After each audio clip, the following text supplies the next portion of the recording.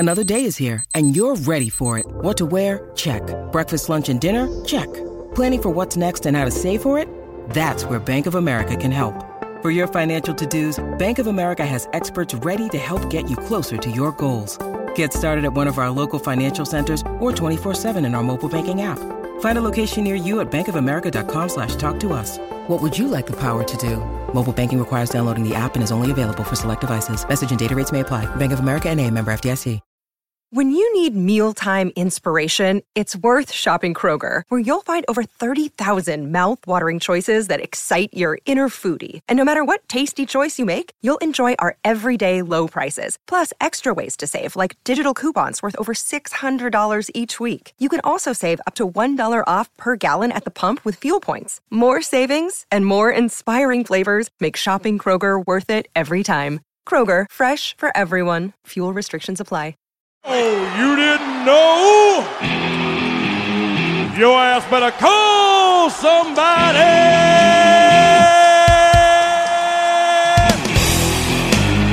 Research and development.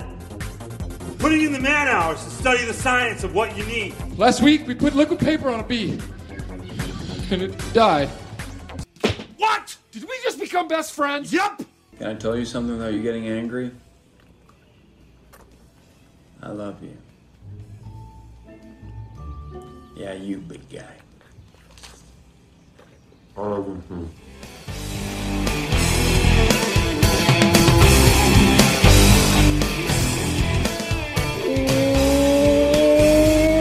back in, everybody. Another edition of the 4D Chess Dynasty Football Podcast coming at you right now. Episode 38. Holy shit, 38 episodes. We are so glad that you could join us for another one. Please make sure you rate and review the podcast. It helps everybody out at Destination Devy so much, and there is so much good content top to bottom. I don't even think there is a bottom at this place. It's just everything is top. It's all top shelf. There's no bottom shelf. There's no mid shelf. It's all top shelf. Everybody's out there just getting the Grey Goose. We don't have other options. There's no Hawkeye vodka. There's no Smirnoff. There's no UV Blue. It's just all Grey Goose. Everybody gets Grey Goose. But also, make sure that you're tapped into the newsletter. It is free. There is so much good stuff in the newsletter. It is ridiculous that Ray gives this away for free, but make sure that you're taking advantage of his generosity or stupidity, however you wanted to say it, because there's so much good free content in there. It is down below in the description of the podcast. But without further ado, let me kick it over to my co-host, the better half of 4D, my buddy, my best friend, Adam. How we doing tonight, Adam? Week 2 is in the books. Oh, I almost shorted ourselves 2 weeks of great football. But week 2 is in the books. Week How you 3, feeling? I feel great. Week 3 starts Thursday. It's interesting, Mike, because you're correct in a way. Like, I mean, the off-brand vodka, bourbon, whiskey, whatever your choice is, right? Like, it's damn good. It's basically top shelf. That being said, let's get ready to talk the bottom shelf, and let's get ready to talk about what you need to do if you've decided that you just don't have, you know, the name brand to hang with the rest of your league, and you need to rebuild and become one of these off brands that is going to pop in the future. So it's week 2. Week 2's over. We're heading into week 3. Some of your dynasty teams may be 0-2. If you play against the median, maybe you're 0-4. MFL's got some weird victory point things that I don't understand, but I assume it's basically the same kind of concept, Adam. So it means you're bad. It means you're bad, right? We know that. Usually it means it's not going to go out well for you. Generally, too, Adam, would you say in regards to lineup versus best, in lineup, you can have bad luck. You pick the wrong players, that kind of stuff. If you've done a good job constructing your best ball rosters and you were a quote-unquote contender, I don't think there's any way in hell you should be winless through the first 2 weeks. Correct? Would you agree? The only way is if you literally have gone up against 2 other contenders and they were the top scorers or the top 2 scorers of the week, right? Like your points for – here's the thing in best ball, right? Your points for versus points against, if you're 0-2 and you're a contender in best ball, they need to be indicative of it's fucking bad luck. If that's not the case, if that is not the case, you need to hit the reset button, and I pray to God you haven't moved your 23, 24, and 25 picks. You better be at least 3rd or 4th in points for if you're 0-2. Yeah, seriously. If you're not top 4 in points for and your points against don't look crazy versus the rest, you're having a conversation with us today about what we need to do when it's time to rebuild, Michael. It's time to go the other way. It's time to go. Well, let's kick it off with something that is very pertinent to rebuilding, and that is injury discount. Massive amount of discount you can get on injured players. And that being said, we're going to talk about one guy that you and I love, a lot of the fantasy community loved. That's Trey Lance. So if you've decided to hit the rebuild button, Adam, are you going to go out and try to acquire Trey Lance if you can get this nice injury discount that we're talking about here? Yes. You know what's great? We went from Lance and make him dance, Lance and make him dance, right? The strip club video after, a not great week 1, but like, okay, he's rushing, like, bad weather game. Like, okay, I like what I'm seeing out of Trey Lance. He's going to get the arm thing going. And then week 2, Mike, it's all taken from us immediately. Like early in the game, if you're watching it live like I was, you didn't maybe see it right away, but it didn't take you long to realize this looks like Dak's foot when his thing went the wrong way, and we are probably looking at a bad injury, and then we found out it was the season's over. So Mike, it's interesting you talk about best ball too, because I have a best ball team that has Trey Lance, and it was honestly, in my opinion, the most indestructible team that I had. I still think it's a great team. But it's funny how within 2 weeks, right? Like George Kittle has not played a game. George Kittle and Trey Lance, I had as a stack, right? I'm looking at literally nothing from Trey Lance, and George Kittle hasn't played yet. And when he comes back, it's what we know with Jimmy G, right? And there's other players on this team that either are injured or have disappointed or still highest points for in the league, still probably the best team, but we're 2 weeks in, Mike, and I'm already looking at what kind of moves I need to make. If you would have looked at this team in best ball, Mike, before the season started, you would have said to yourself, you don't have to touch it. It's on cruise. Like, you just get your check at the end of the year. Like, that's how good this team was. We're having a conversation at week 2, Mike, where I lost to someone by like 4 points.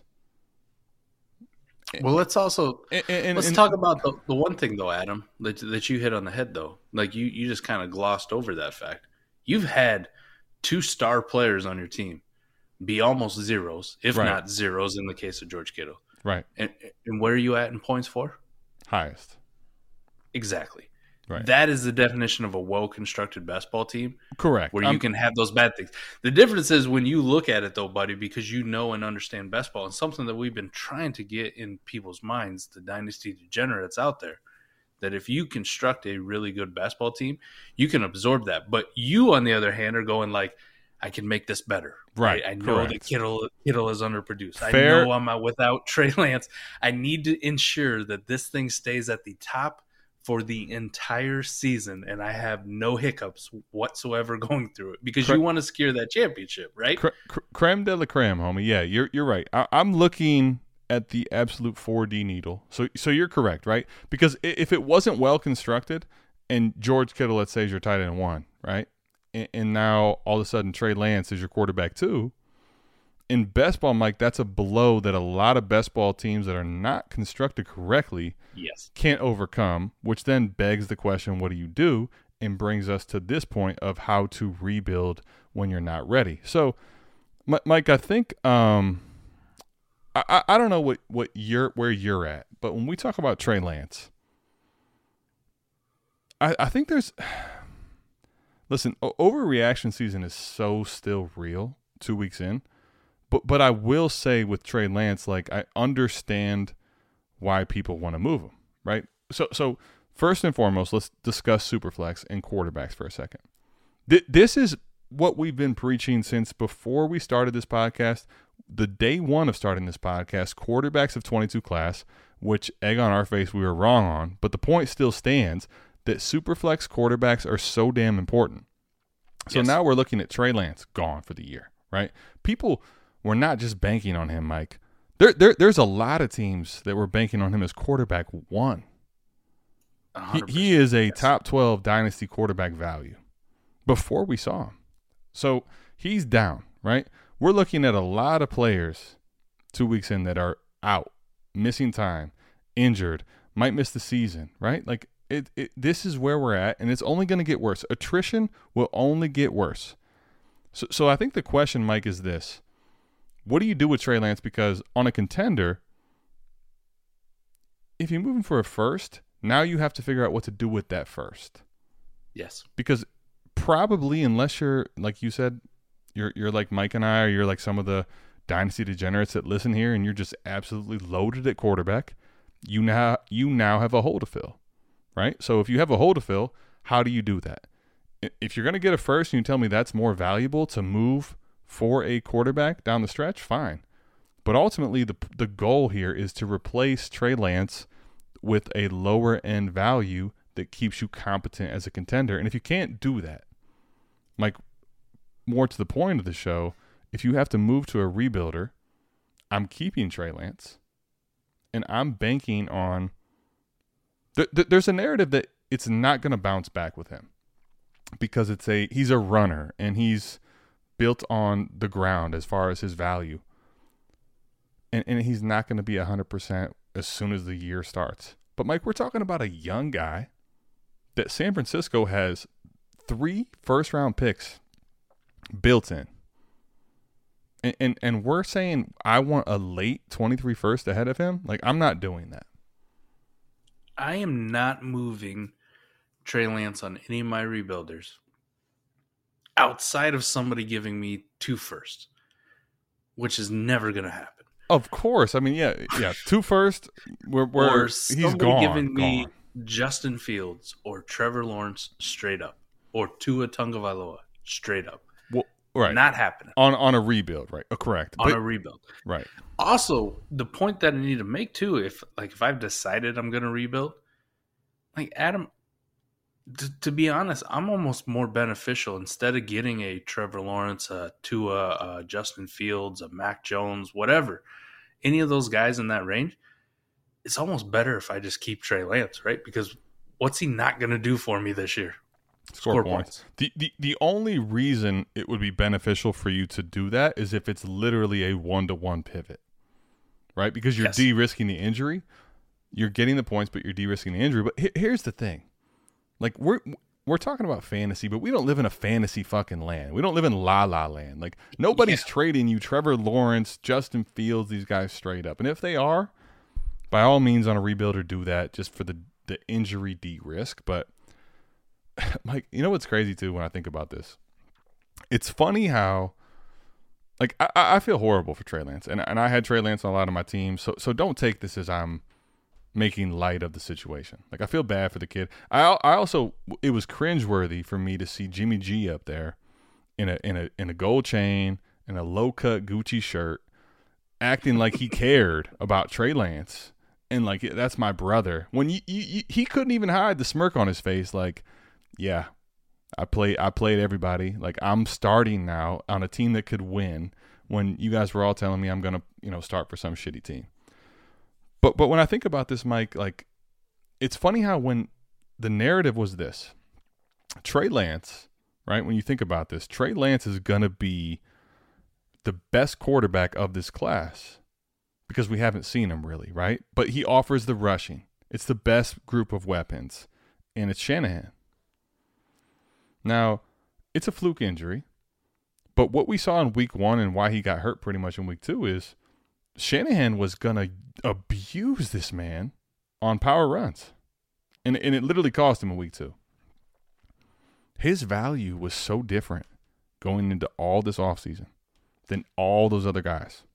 Trevor Lawrence, Justin Fields, Mac Jones, Zach Wilson. Those are the 5 quarterbacks, right? The one we hadn't saw, we were so sure is the safest asset. And I think when we talk about rebuilding too, Mike, this is such a thing to talk about with pick value that needs to be hammered home. Hammered home. Cam Akers last year. J.K. Dobbins last year. Travis Etienne last year. Trey Lance this year. I could go on and on and on. Everybody that thinks they have a youthful piece that is so damn sure of value is mistaken as fuck if you don't think that one play catastrophically a value, like it eliminates so much value. One play, one season-ending injury for all those guys takes their current value and it completely erodes it. I mean, to catastrophic lengths, man. Like, that's not exaggerating. And I think it needs to be stated, man. It needs to be stated. For a time period. Correct. I'm not saying Trey Lance is dead. I'm just saying in the moment, like, we're so sure that Trey Lance is worth 3 first. I get you. 100%. Now, is he going to be worth 3 first again? Maybe, maybe not, but more than likely, probably not. I would lean no. Like, at least not for the foreseeable future.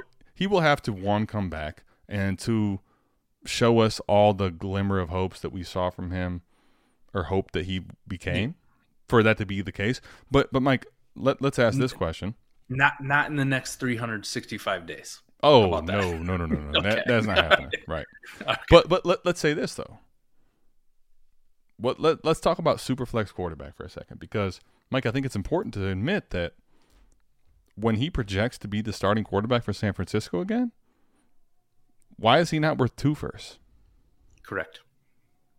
I just ask. I mean, I know you're saying correct because you and I are on the same wavelength, but Dynasty Degenerates, I asked you the question because I looked at a poll that was damn near 80% say they want a 23 first with no pick number ahead of Trey Lance. And I ask you this because, listen, if your plan is to move the 23 first for more value, kudos to you. I won't fight you.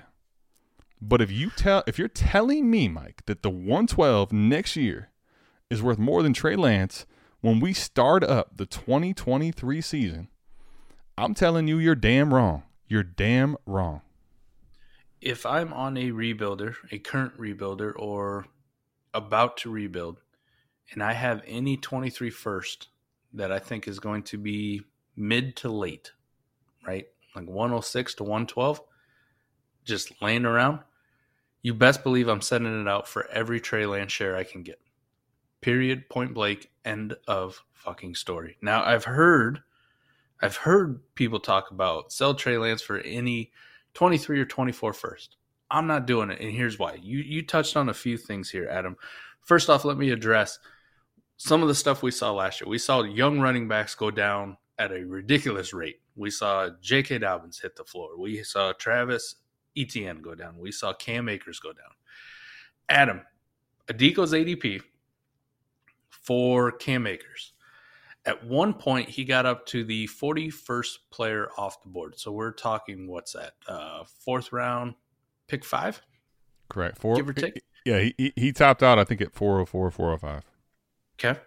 J.K. Dobbins, right? The last probably month, August, September of J.K. Dobbins and startup-wise wasn't good. Like, people were really starting to shit the bed and, panic on Jake. And sure. Me included, right? We did an AMA where I was like, I'm starting to shit my pants about holding J.K. Dobbins, right? But before that, Adam, J.K. Dobbins, he got up to the 40th, 40.5 in ADP. So a little ahead of Cam Akers. Yeah, it seems like forever ago now, but we're talking probably 4 months ago that he was valued ahead of Cam Akers because there was a narrative. What's funny is Cam Akers, who came back early and looked bad, we're like going to punish him, where with Dobbins coming off a multi-ligament injury, like, we haven't seen it, so he's going to be fine. Travis Etienne got up to the 37.5. 37.5. But you know what? With Travis Etienne, we need to say this too quickly, because this isn't the primary discussion. But what's crazy about his value ascension in startups is it was also like he got injured, it fell, and then his value ascension was baked into another injury, which turned out to be like false hope, right? Like we assume James Robinson's dead, and it turns out that a new regime, new coaching staff decides James Robinson can play. Yep. What do you think happens with Trey Lance going into June, July, August next year? Okay. Jimmy's moved on. Yeah.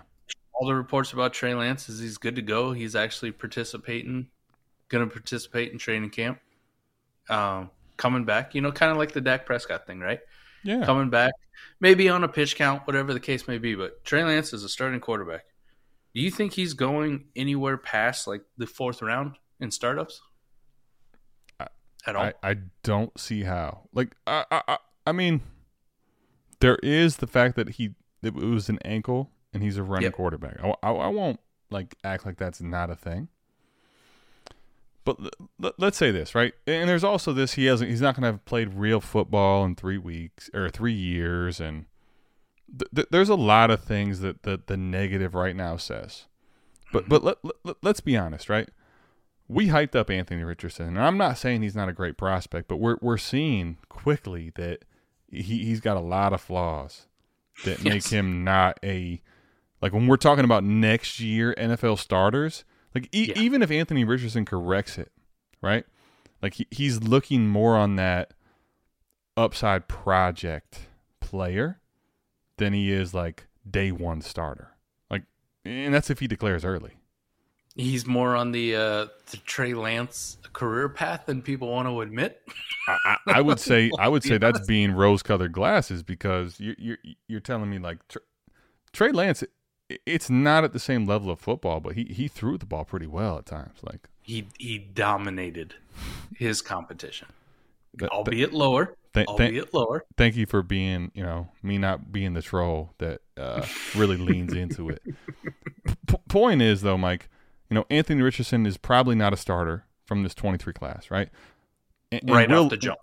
Right off the jump. And Will Levis is, at this point, not showing me that he is I'm not going to say he's not going to get drafted. I'm not going to say he's not a starter in the NFL, but he doesn't look like a day one starter right now.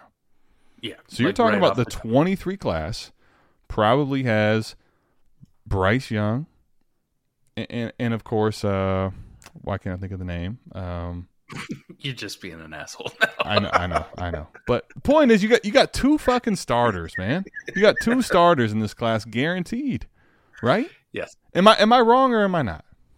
You are 100% right. Now we're waiting on the 3rd, possibly, maybe. I'm not saying it won't come, Mike. Yeah. Yep. But the point is, two quarterbacks in the 23 class are like, if it all breaks right, they start week 1. Yes. So you're looking at the same damn field plus 2. Now, granted, there won't be the same rose-colored glasses with Trey Lance, but you're telling me he falls out of the top 4 rounds? It's a quarterback in Superflex. What you said earlier about those running backs, like it's real, and the running back value is you and I are still in on running backs, but we've seen a big narrative shift in values and what they're believed as far as these running backs go. Quarterbacks, that's not going to happen ever because of how ridiculously scarce that position is. I bring it up to say, too, like, even if you have all these concerns about Trey Lance, and you mentioned the 3 years without real football, and we've never really seen it, that kind of stuff. There's going to be a sell window where you're going to sell for more than what you're going to acquire today out the door, period. It's going to happen, and that's why I listed off Cam Akers and Travis Etienne and J.K. Dobbins, just to show you that even if you didn't like Cam Akers and you didn't like Travis Etienne and you didn't like J.K. Dobbins, Adam, last year when everybody, including us, was telling you, sell them for any first that you can get, there was a good stretch of time in the offseason here when we had nothing to talk about and doing nothing but startup drafts and doing nothing but trades, all the content's going out about it, where you could have cashed out. You had nothing but good reports on these guys. You had like, J.K. Dobbins is ahead of schedule, possibly, or Cam Akers looks good, or Travis Etienne, how's he going to be with Doug Peterson instead of fucking Urban Meyer? There was a good chunk of months where you could have cashed out and turned a profit even if you didn't believe in them. Why not Trey Lance? Why not? A young, mobile, Konami code quarterback who's kind of this black box prospect because we haven't really seen it at the NFL level yet, even though there's some concerns about it. But you hit on the other point. He's a quarterback, Adam. It's super flex. Those values always get inflated, right or wrong. You have the concerns about possibly the depth of the 23 class and the quarterbacks coming in. I'm willing to go out on a limb, and this is why I pounded the table for Antonio Gibson over a late 23 first, was the fact that at this time next year, Antonio Gibson was probably going to go about the same range, if not a little bit higher than whoever it was selected in those slots for the late 23 class. It's just the way startups seem to work every single year. Now, the top guys, Bijan, CJ Stroud, Bryce Young, Jackson Smith, and Jigba, those guys, right, they're going to go higher than what we saw in the 22 class, right? People are going to be hyping them up, and I get it. But the back end guys, Adam, you and I do, it feels like a million mock drafts with our guy, Dynasty Barry. Check him out. Everything that he does, he posts a lot of content in the newsletter. I don't know how many it is because every single day I'm in one, and every single day I'm getting tagged, like, make a pick. And I look, and I'm making picks. And they shift. They shift all the time. But we do know that there's a lot of guys in that back range of 23 first, which I'm not going to sit here and lie to you, Mike. I love still guys in the back end of 23 first. I like guys, Mike, late 23 second picks. Hell, there's guys in the 23 third round that I like. But we're a long way from knowing what the hell's going to happen with draft capital and the rest of their seasons and all this. But this is not to devalue the 23 class. This is more to say, like, the quarterbacks, Mike. Like, when we get to the back half, right? Like, when we get to the back half of the first, even mid-second, we're talking about really 4 quarterbacks we see come off the board. And 2 of which we're admitting don't play week 1, probably, unless something drastically changes. The thing is, too, like, the reason I brought it up, Adam, is you and I pick all over these mock drafts all the time. And like you mentioned, it changes from week to week. Sometimes it feels like everybody in the 23 class has a great week, and every pick that you make, you're like, man, I'm excited about this. I'm excited about this. But if we just look at some of the ones that have gone down recently, like, I know for me, like, I picked in the back half of the draft sometimes, and I'm going like, oh, man. And if I just put it in perspective, you know, if I think next year, June, July, Trey Lance is good to go. He's going to be the starter. Like, we don't think it's going to affect him into the season. He's not going to start on the pup.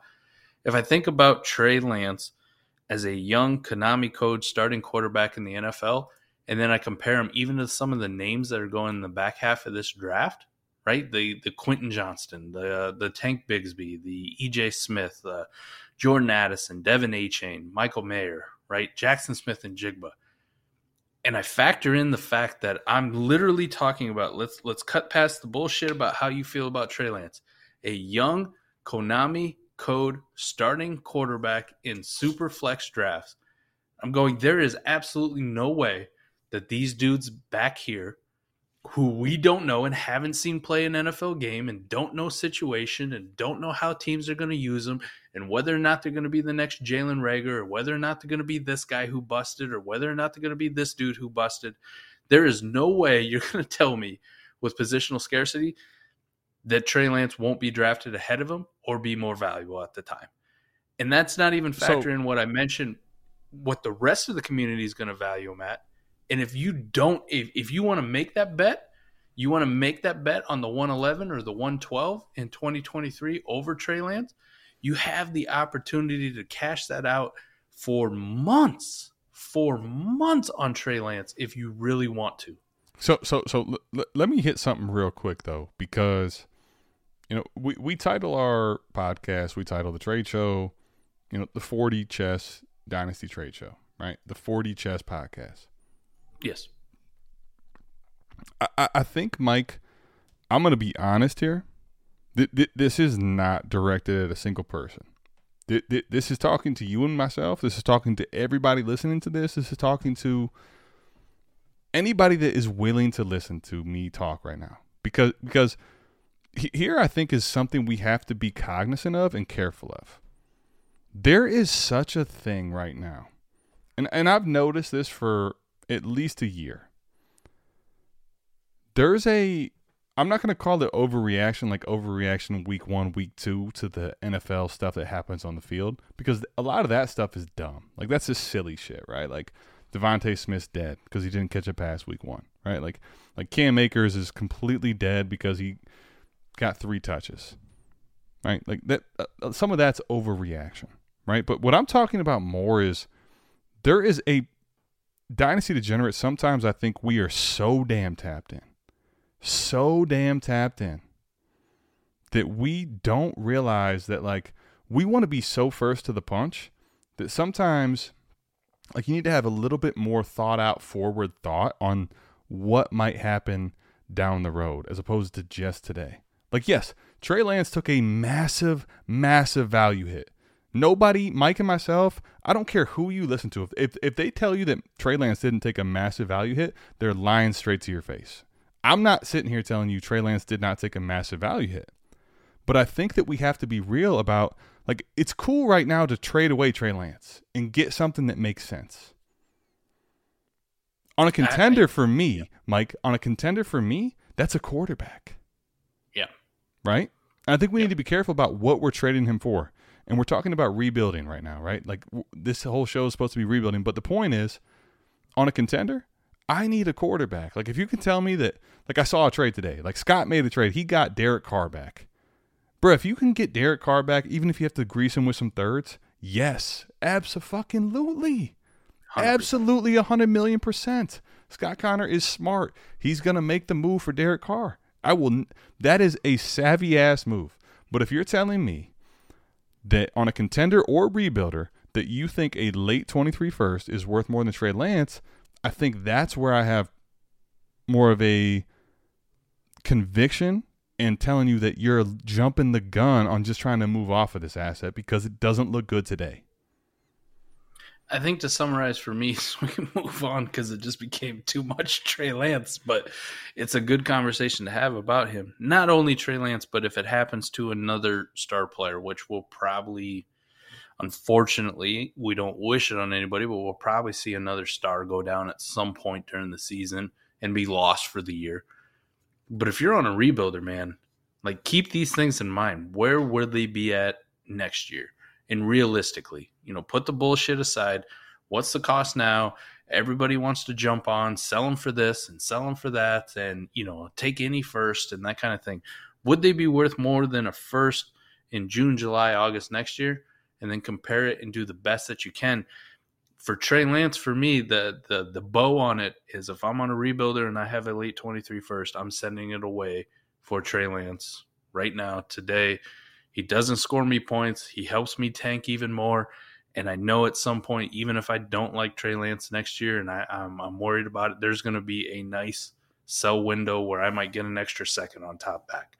I might have to pivot to the 24 class, but I'm going to get a plus on, and I'm going to get a good plus. And when I'm talking about best ball leagues rebuilding, Adam, getting that extra plus and getting that second or getting those extra pieces is massive to your ability to build a contender sooner rather than later. So, right, back to the 100%.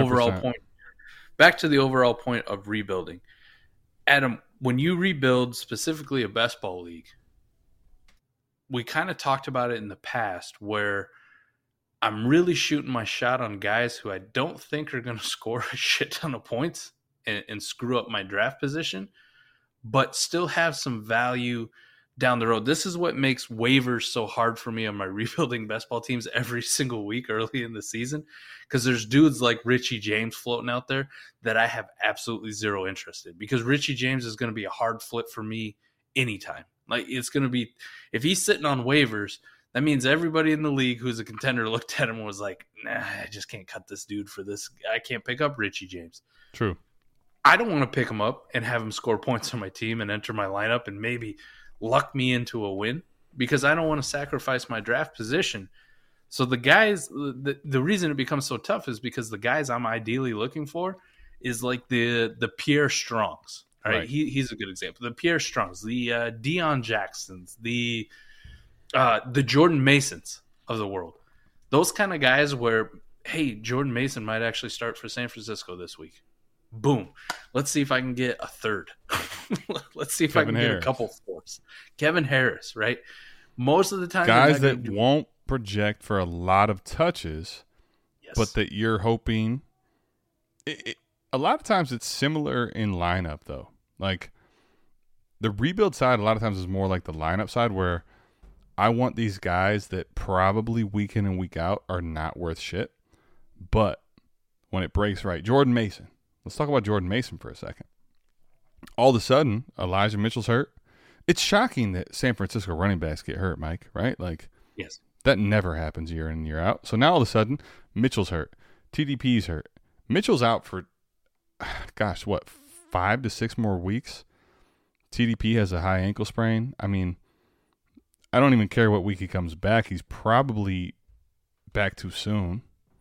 So you're looking at 2 guys in this backfield. All of a sudden, Jordan Mason is a Jeff Wilson injury away from, holy shit, buddy, I'll flip him to a lot of people, right? So that's more the mindset with the rebuilding is I want guys on my bench, especially when we get deep down, right? Like when we're talking here, these are deep down stashes. I want guys that more than likely score me zeros for the approach of I don't want to win, but when it breaks right, if it breaks right, probably more if it breaks right. Now all of a sudden I'm trading for a piece or multiple pieces, especially in best ball, that now I basically I can liquidize that asset again for more shots at the dartboard and higher up probably than they were worth when I picked them up. Another thing about rebuilding that I really enjoy, Adam, is we kind of get the sometimes we get chided, right? We kind of feel the jabs from the community at times, and it's fine. I have a great time with the community. All the guys at Destination Devy, the Heisman, bad takes that I have always come back to haunt me, right? You? Yes, I always do. But one of the things that I really love is, all right, so let's take a guy like Dameon Pierce, because that was one that popped up a few weeks ago, right? And before that, great one to talk about. Was sell Dameon Pierce for any 23 second. And then things happened, and all of a sudden the price became a 23 first, and you and I were both on the bandwagon, like, if you can get a 23 first, holy hell, like, run away with that thing. But I was also one of those, like, when the hype started, if I spent like a 3rd round pick on Dameon Pierce or a late 22 second, which was a horrible, gross class, and I thought maybe 23, 24 is going to be a better class, I'm definitely okay on the rebuilders, Adam, just taking profit wherever I can get it, even if it's not maximum value, right? It doesn't have to be the 2 seconds for Dameon first. It doesn't have to be you know what, though? First. This is a really good one to talk about. I'm glad you brought this up, because he's such now this we talked about him for weeks, but now it's like, in the closet. He's lights off. Like, we don't talk about the Dameon Pierce thing. Although he did look better in week 2. Yes. This is where I think, Mike, it's actually a good conversation, because in best ball and lineup, what I'm doing there is probably different, right?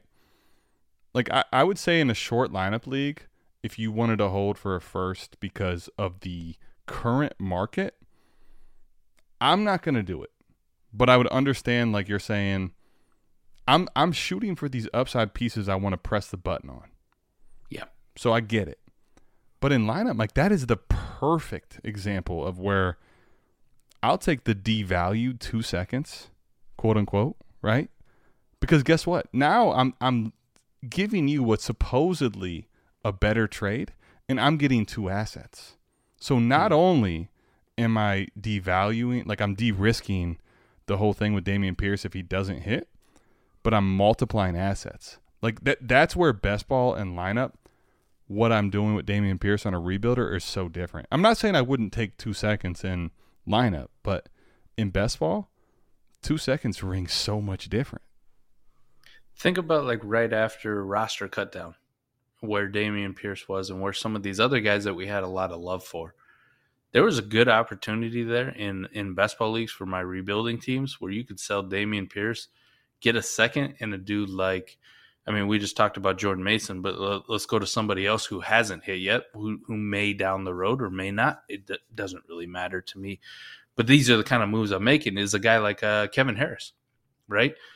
Like if I can get a second and a dart like Kevin Harris, and then if Kevin Harris does anything and has like a Jordan Mason potential, we haven't even seen Mason do anything, right? This is all just conjecture and hearsay and speculation about what may happen. But say, Ramondre is dealing with an injury and Damian Harris goes down, and they're like, hey, we're bringing up, Kevin Harris is coming up, right? He's going to be, I loved him pre-draft process. He might do something. Kevin Harris. Now I get a third.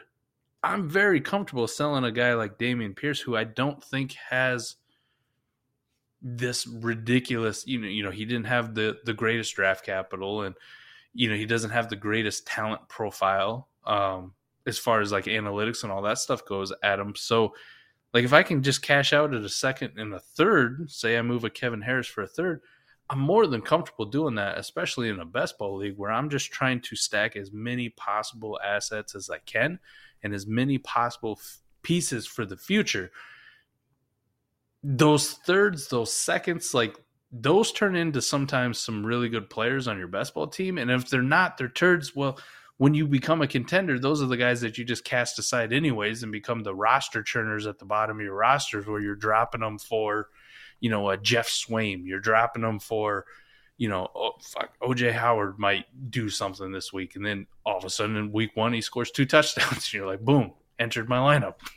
Yeah. He was a tight end that was actually above replacement. Congratulations to me. I nailed it. But those are the kind of guys where I'm willing to generally in lineup, like we think about filling lineup leagues, Adam, where you have those second rounders, those late second rounders, those third round picks, those fourth round picks, where you go like, Scott and Eric had talked about it before, like wins over replacement for draft picks, right? Those guys generally don't mean much, and you're usually not hitting much on them in lineup where you're getting true difference makers. In best ball, it's a completely different story where these dudes only have to hit for like 1 week to pay off for you, right? They only need to have where they fall in the end zone twice, and you're like, hey, thanks for helping me get the W this week. Thanks for helping me fill that third flex spot or fill in my wide receiver 3 position or whatever it may be, or my tight ends didn't do shit, so I'm glad OJ Howard scored 2 touchdowns, so my tight end position doesn't look so bad. I'm glad you brought this up because you know what, man, this is I wish we would have started earlier before all the Trey Lance we went ham on Trey Lance, but did. Let's discuss for at least the finish of this, like how important construction and thought process for best ball is. And let me give you, Mike, a couple reasons and actual data points that tell you how this works, okay? So let's think about last year, right? The guys we mentioned at running back, you before the season started, if you're rebuilding ahead of time and you picked your direction, you can buy Travis Etienne. You can buy J.K. Dobbins. You can buy Cam Akers. Now, you're probably listening to this saying, for what? I hate all those guys. Okay. But what the fuck did you buy them for, right? Like, stop acting like I spent top dollar. I got Cam Akers at a 9th round startup pick if I bought him correctly, right? And the whole process here is on rebuilding, it's the same in lineup and best ball, but with a big caveat. How are you acquiring pieces and why? So, Mike, let's be honest, right? If you're in lineup league, I'm not going to tell you third rounders don't have value because third rounders absolutely have value. And if you're coming up on a 23 class, you could be looking at a couple gems in this third round. But most people are going to value them as a dart throw. And that's really what they are. So in lineup, there's a devalue of, I got to do my homework, right? Like the diligent side of the 4D. I got to do my homework And then I got to do the drafting side. I got to draft them correctly. Like you're talking about half of the 4D on a value today that means nothing, right? On lineup. And then once you do both the diligence and the drafting, you need him now to be one of the 9 people you press the start button on. It's a big difference. Because, Mike, when we talk about best ball, think about this for a second, okay? I'll give you a perfect example. We're recording this on Tuesday. You won't Tuesday, September 20th. You will not hear this until what, Friday? Yep. So it's a little bit of delay. You'll see the Thursday night game. But what we saw, Mike, was the Eagles and Vikings. That was the last game on Monday. And I really want to bring this to the forefront for the best ball conversation, because a guy that's rostered, Mike, in 36% of leagues in Sleeper, his name is Quez Watkins. Week 1, 0 points. Nothing. A complete zero burger. So when we think about lineup, right, Quez Watkins is someone you don't even want. Like, what is the point of Quez Watkins in lineup? Yeah. Maybe you have him as a deep spot on your bench, but if you listen to, America's Game, right, we're talking about a roster clogger. It's a prime example of how different best ball and lineup are, because, Mike, now all of a sudden, this guy that is supposedly a zero gives me 21 points in week 2.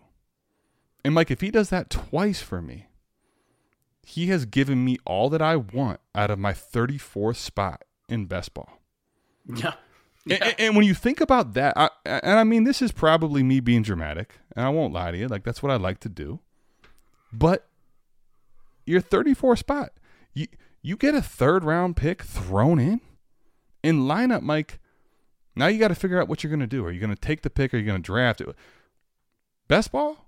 Like, give me whatever the fuck the 3rd-round pick is, and you can move it. For Quez Watkins, at what point does Quez Watkins cost you anything?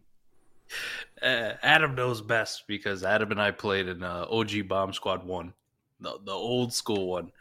And was it Sunday I dropped Kenny Galladay, and who'd I pick up off free agency that day? Quez Watkins. Quez Watkins. It does happen to be the guy that burned the entire OG Bomb Squad individually, Quez Watkins. But it's true today. And what's funny, Mike, is you're talking about an offense. It's so funny about best ball and lineup, because think about this, Mike. After week 1, we're talking about Devontae Smith. Like, Mike, I'm reading different Discords, Twitter Spaces, right? Yeah. Schmitty is dead. The Slim Reaper is actually dead. Like, there's now no one inside the cape. He's actually dead. Quez Watkins is the 3rd guy that no one even talks about, gives you 21 in best ball. It's pretty wild. I'm thinking about, too, when you talked about, we spent so much time on Trey Lance, but also to tie it in with the best ball thing here is, say you buy those injured running backs, right? All of them last year. In a best ball league, Adam, you had all 3 of those dudes. At one point during the offseason, like, let's start with Cam Akers. In a best ball league, you could have traded Cam Akers for a David Montgomery and a plus. And that plus could have been even better than Quez Watkins. It could have been a Jacoby Myers or a Tyler Boyd or Alan Lazard, right? And nobody thinks twice about that. Mike. So you do one, right? You trade away Cam Akers for that. Correct. Then you go to J.K. Dobbins and you trade him away for Leonard Fournette and a plus, right? Could have been the other one. Like, if you didn't get Jacoby Myers, maybe this dude's got Tyler Boyd. So now you're rocking 4 players for 2. And then you go to your 3rd one, you go to Travis Etienne. And when his hit it, you could have traded him away for Miles Sanders. And maybe you wanted another tight end like a Dalton Schultz or a Pat Freiermuth or a Dawson Knox or a Cole Kmet or Alberto or whoever the fuck it may be. Mike, right? But you've taken 3 assets, you've turned them into 6 correct. in a best ball. Correct. And you've gone from last year, all I'm doing is just buying up injured players and just hoarding assets. And now when the time is right, now I'm going to make my push. And it's not the sexiest, right? Nobody looks at Montgomery and Sanders and Fournette and, Josh Jacobs and these kind of running backs, plus all those pluses I mentioned, and thinks they're phenomenal. But you get a roster top to bottom where you don't have to worry about the Quez Watkins. You don't have to worry about the Nyheim Hines. You don't have to worry about the Paris Campbell or Mike Strachan, right? You actually have legitimate assets that are threats for double-digit points every single week, and then plus some. Some of them may pop to 20 or 30 points in a given week. You go from 3 to 6, and your roster, however many roster spots you have top to bottom, is loaded. We did an entire show on this. That almost guarantees you a championship, right? Well, you don't have the crazy high ceiling, but you have a ridiculously high floor that everyone has to match every single week. And that doesn't even factor in the opportunity of those guys having spike weeks, or of those guys having pop weeks where, I mean, fucking A, man, Tua went off for damn near 60 in just about every league scoring format I have, and some of them even more based on the actual scoring settings, right, Adam? Like, that's Mike, a weak winner from a fifth-round fucking startup quarterback. Mike, and let's be real, there was a person that is sharp that tiered up to get a quarterback that scored less than Tua and got an additional quarterback in a 14-team league recently. Yeah. Mike, you know what's crazy too is, okay, so like when you talk about that, right? Cam Akers, even this is something, and I think this is really important to discuss, because if you listen to this podcast, there's probably a piece of you that really appeals to our talk of value and devaluing names, right? So let's say you hate Cam Akers. Let's say you hate Travis Etienne. Let's say you hate J.K. Dobbins. But you acquire them at damn near bottom dollar when they get hurt initially, right? This is the injury cheat code of best ball or lineup, right? But you acquire them at bottom dollar. Cam Akers, Mike, when you saw him run over Budda Baker in his first real snap share, like you hate him. Like you do not like Cam Akers, but you said he went from a second round to a 9th, 10th round startup pick. Whatever. Value. I'm just take it. You now can cash out at a 5th, 4th, right? Just on way before the season even starts. Way before it's Cam Akers' egg on everybody's Cam Akers face, right? You could have done the same thing with Etienne and Dobbins. That doesn't even get into, Mike, the fact of what's great about rebuilding is the guys that don't even miss the full year, right? Like Russ last year, right? So Mike, let me give you an example of not a home league, right? Where somebody needs quarterback and Russell Wilson is their QB2 and their QB3, Mike, doesn't exist because they don't like best ball. They've never done best ball, right? So now all of a sudden they need to get one. So what do? Ryan Tannehill, before it got really gross, that Ryan Tannehill's trash now. Straight up for Russ. Straight up. Right? That happened last year on a league that's not a home league. Okay, let me give you another one. A.J. Brown. These are guys that were short-term IR guys, Mike. A.J. Brown catches short-term IR as the playoffs happen. Right? As a rebuilder, you don't care about the playoffs. Mike, I pivoted off of Terry McLaurin for A.J. Brown in a plus, like a third, just to cuck him, right? Like nobody else is going to give you a piece back that's legitimate, right? Because everybody else thinks they're going to make the playoffs too. So here's Terry McLaurin, but I need your third back too. And when you talk about best ball, Mike, you're talking about a dart there. Plus, I'm getting a better asset, right?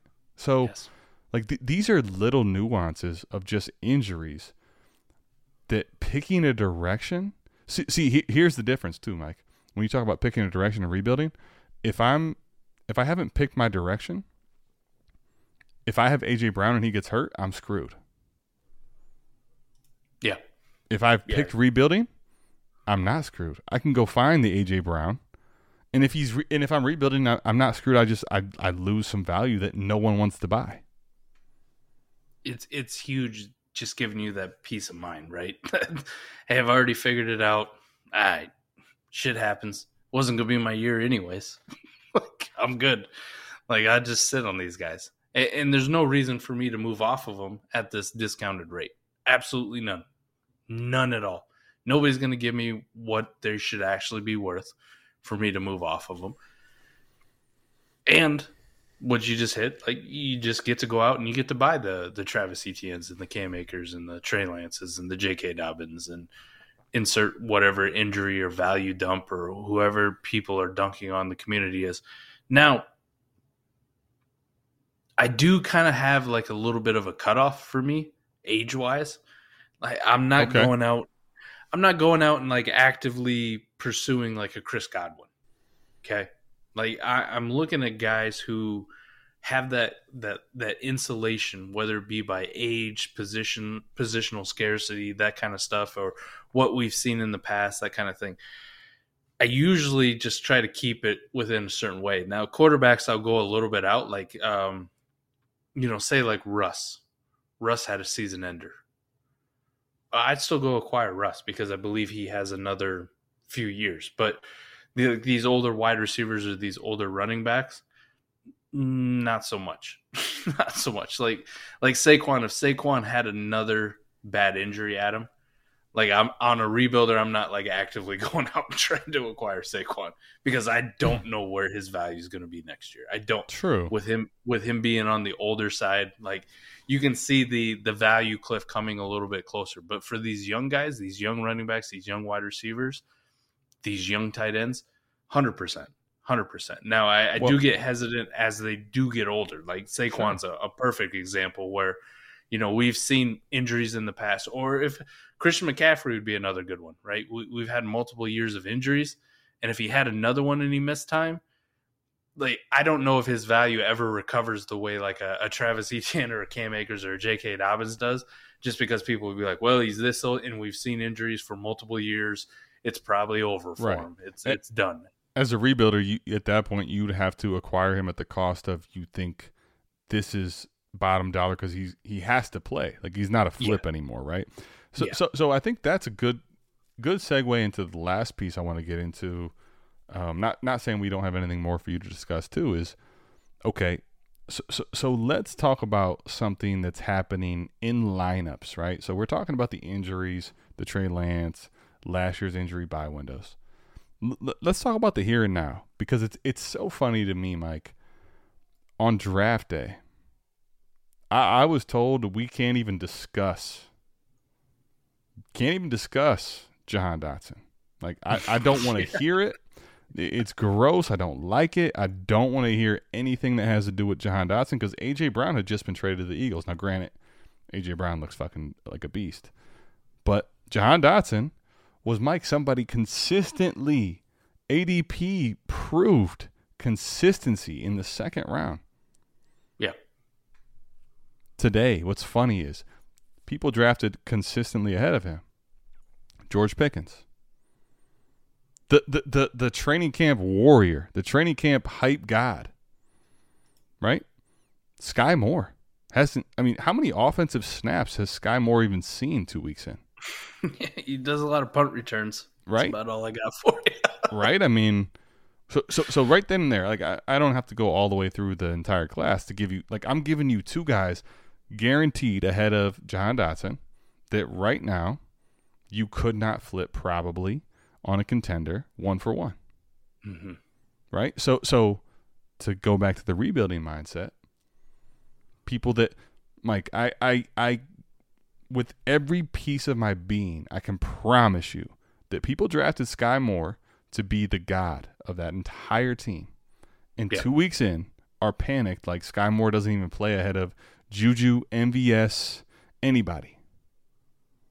So as a rebuilder now, you can say, okay, Sky Moore, the first round pick that everybody swore was awesome, like I might be able to flip an Allen Lazard type or a Pless to get Sky Moore, right?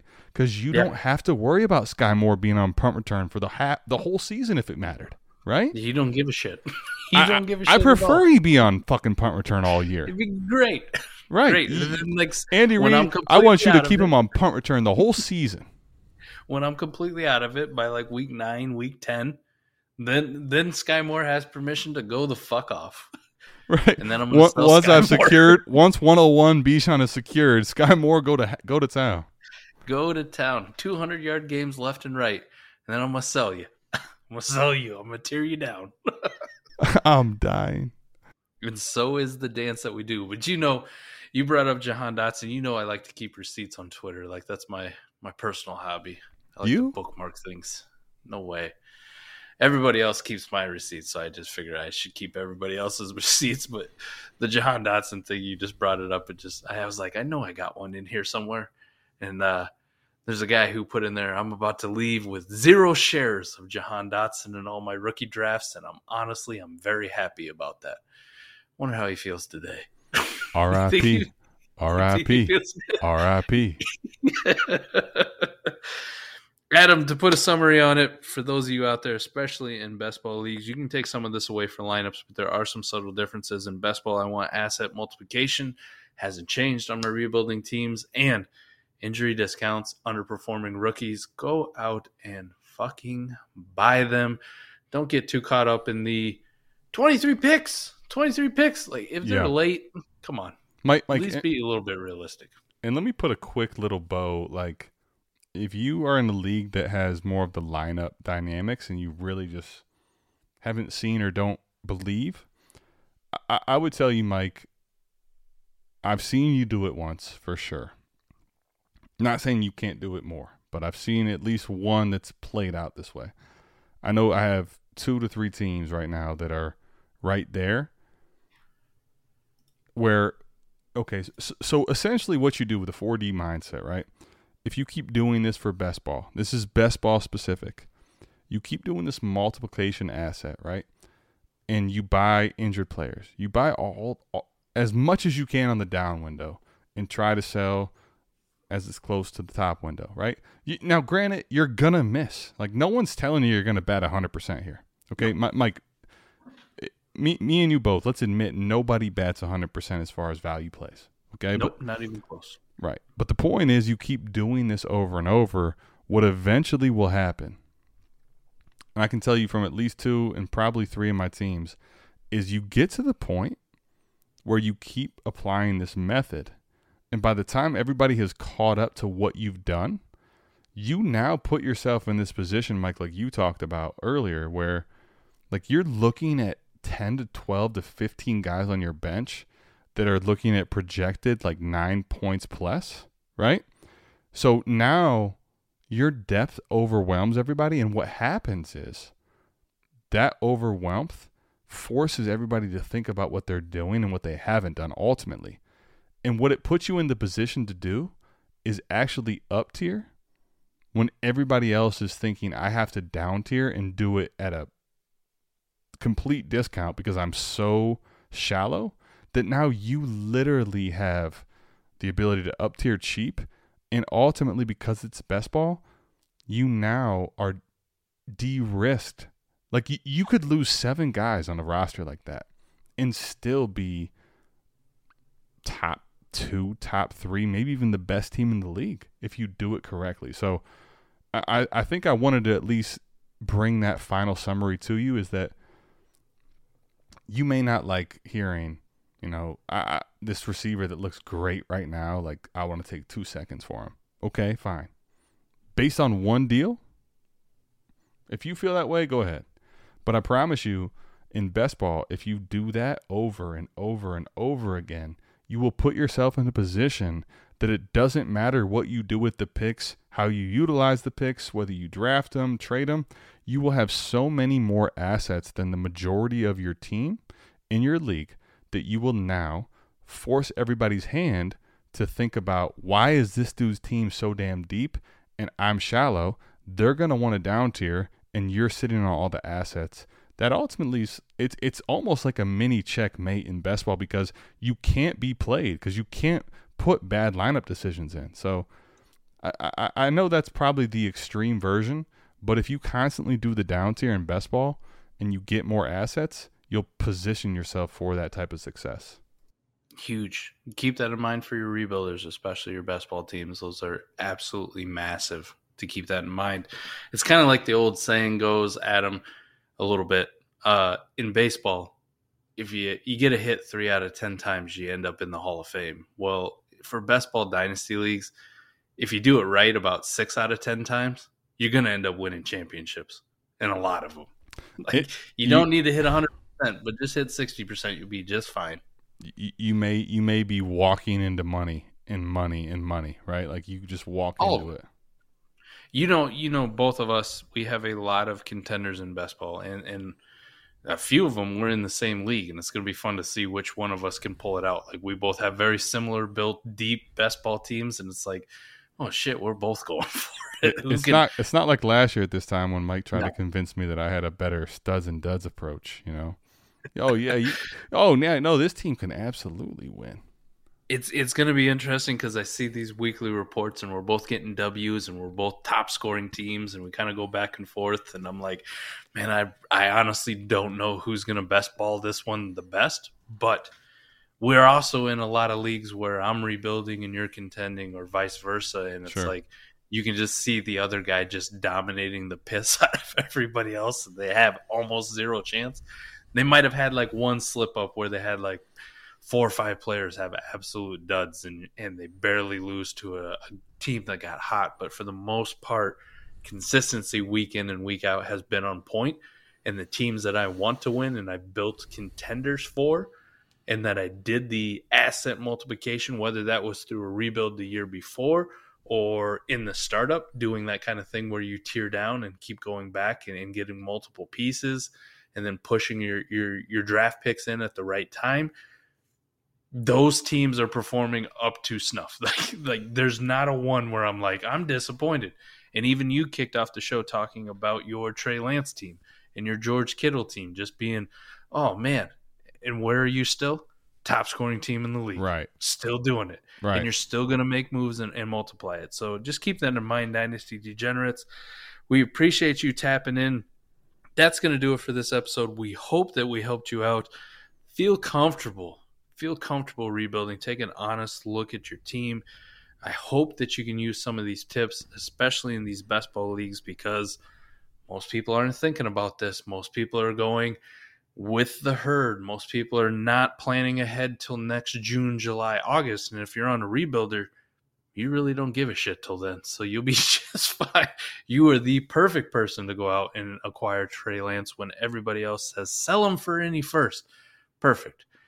I will be the buyer. I will be the buyer. You can have all my late 23, 24 firsts, and I will plan ahead accordingly. Adam, I love it. I love this episode. This was fun to do. I always love rebuilding. You and I both love rebuilding. I like winning money more, but in order to set myself up for the future to win that money, sometimes you got to take it in the teeth for a year or two first. Well, you know, literally to summarize and finish this, right?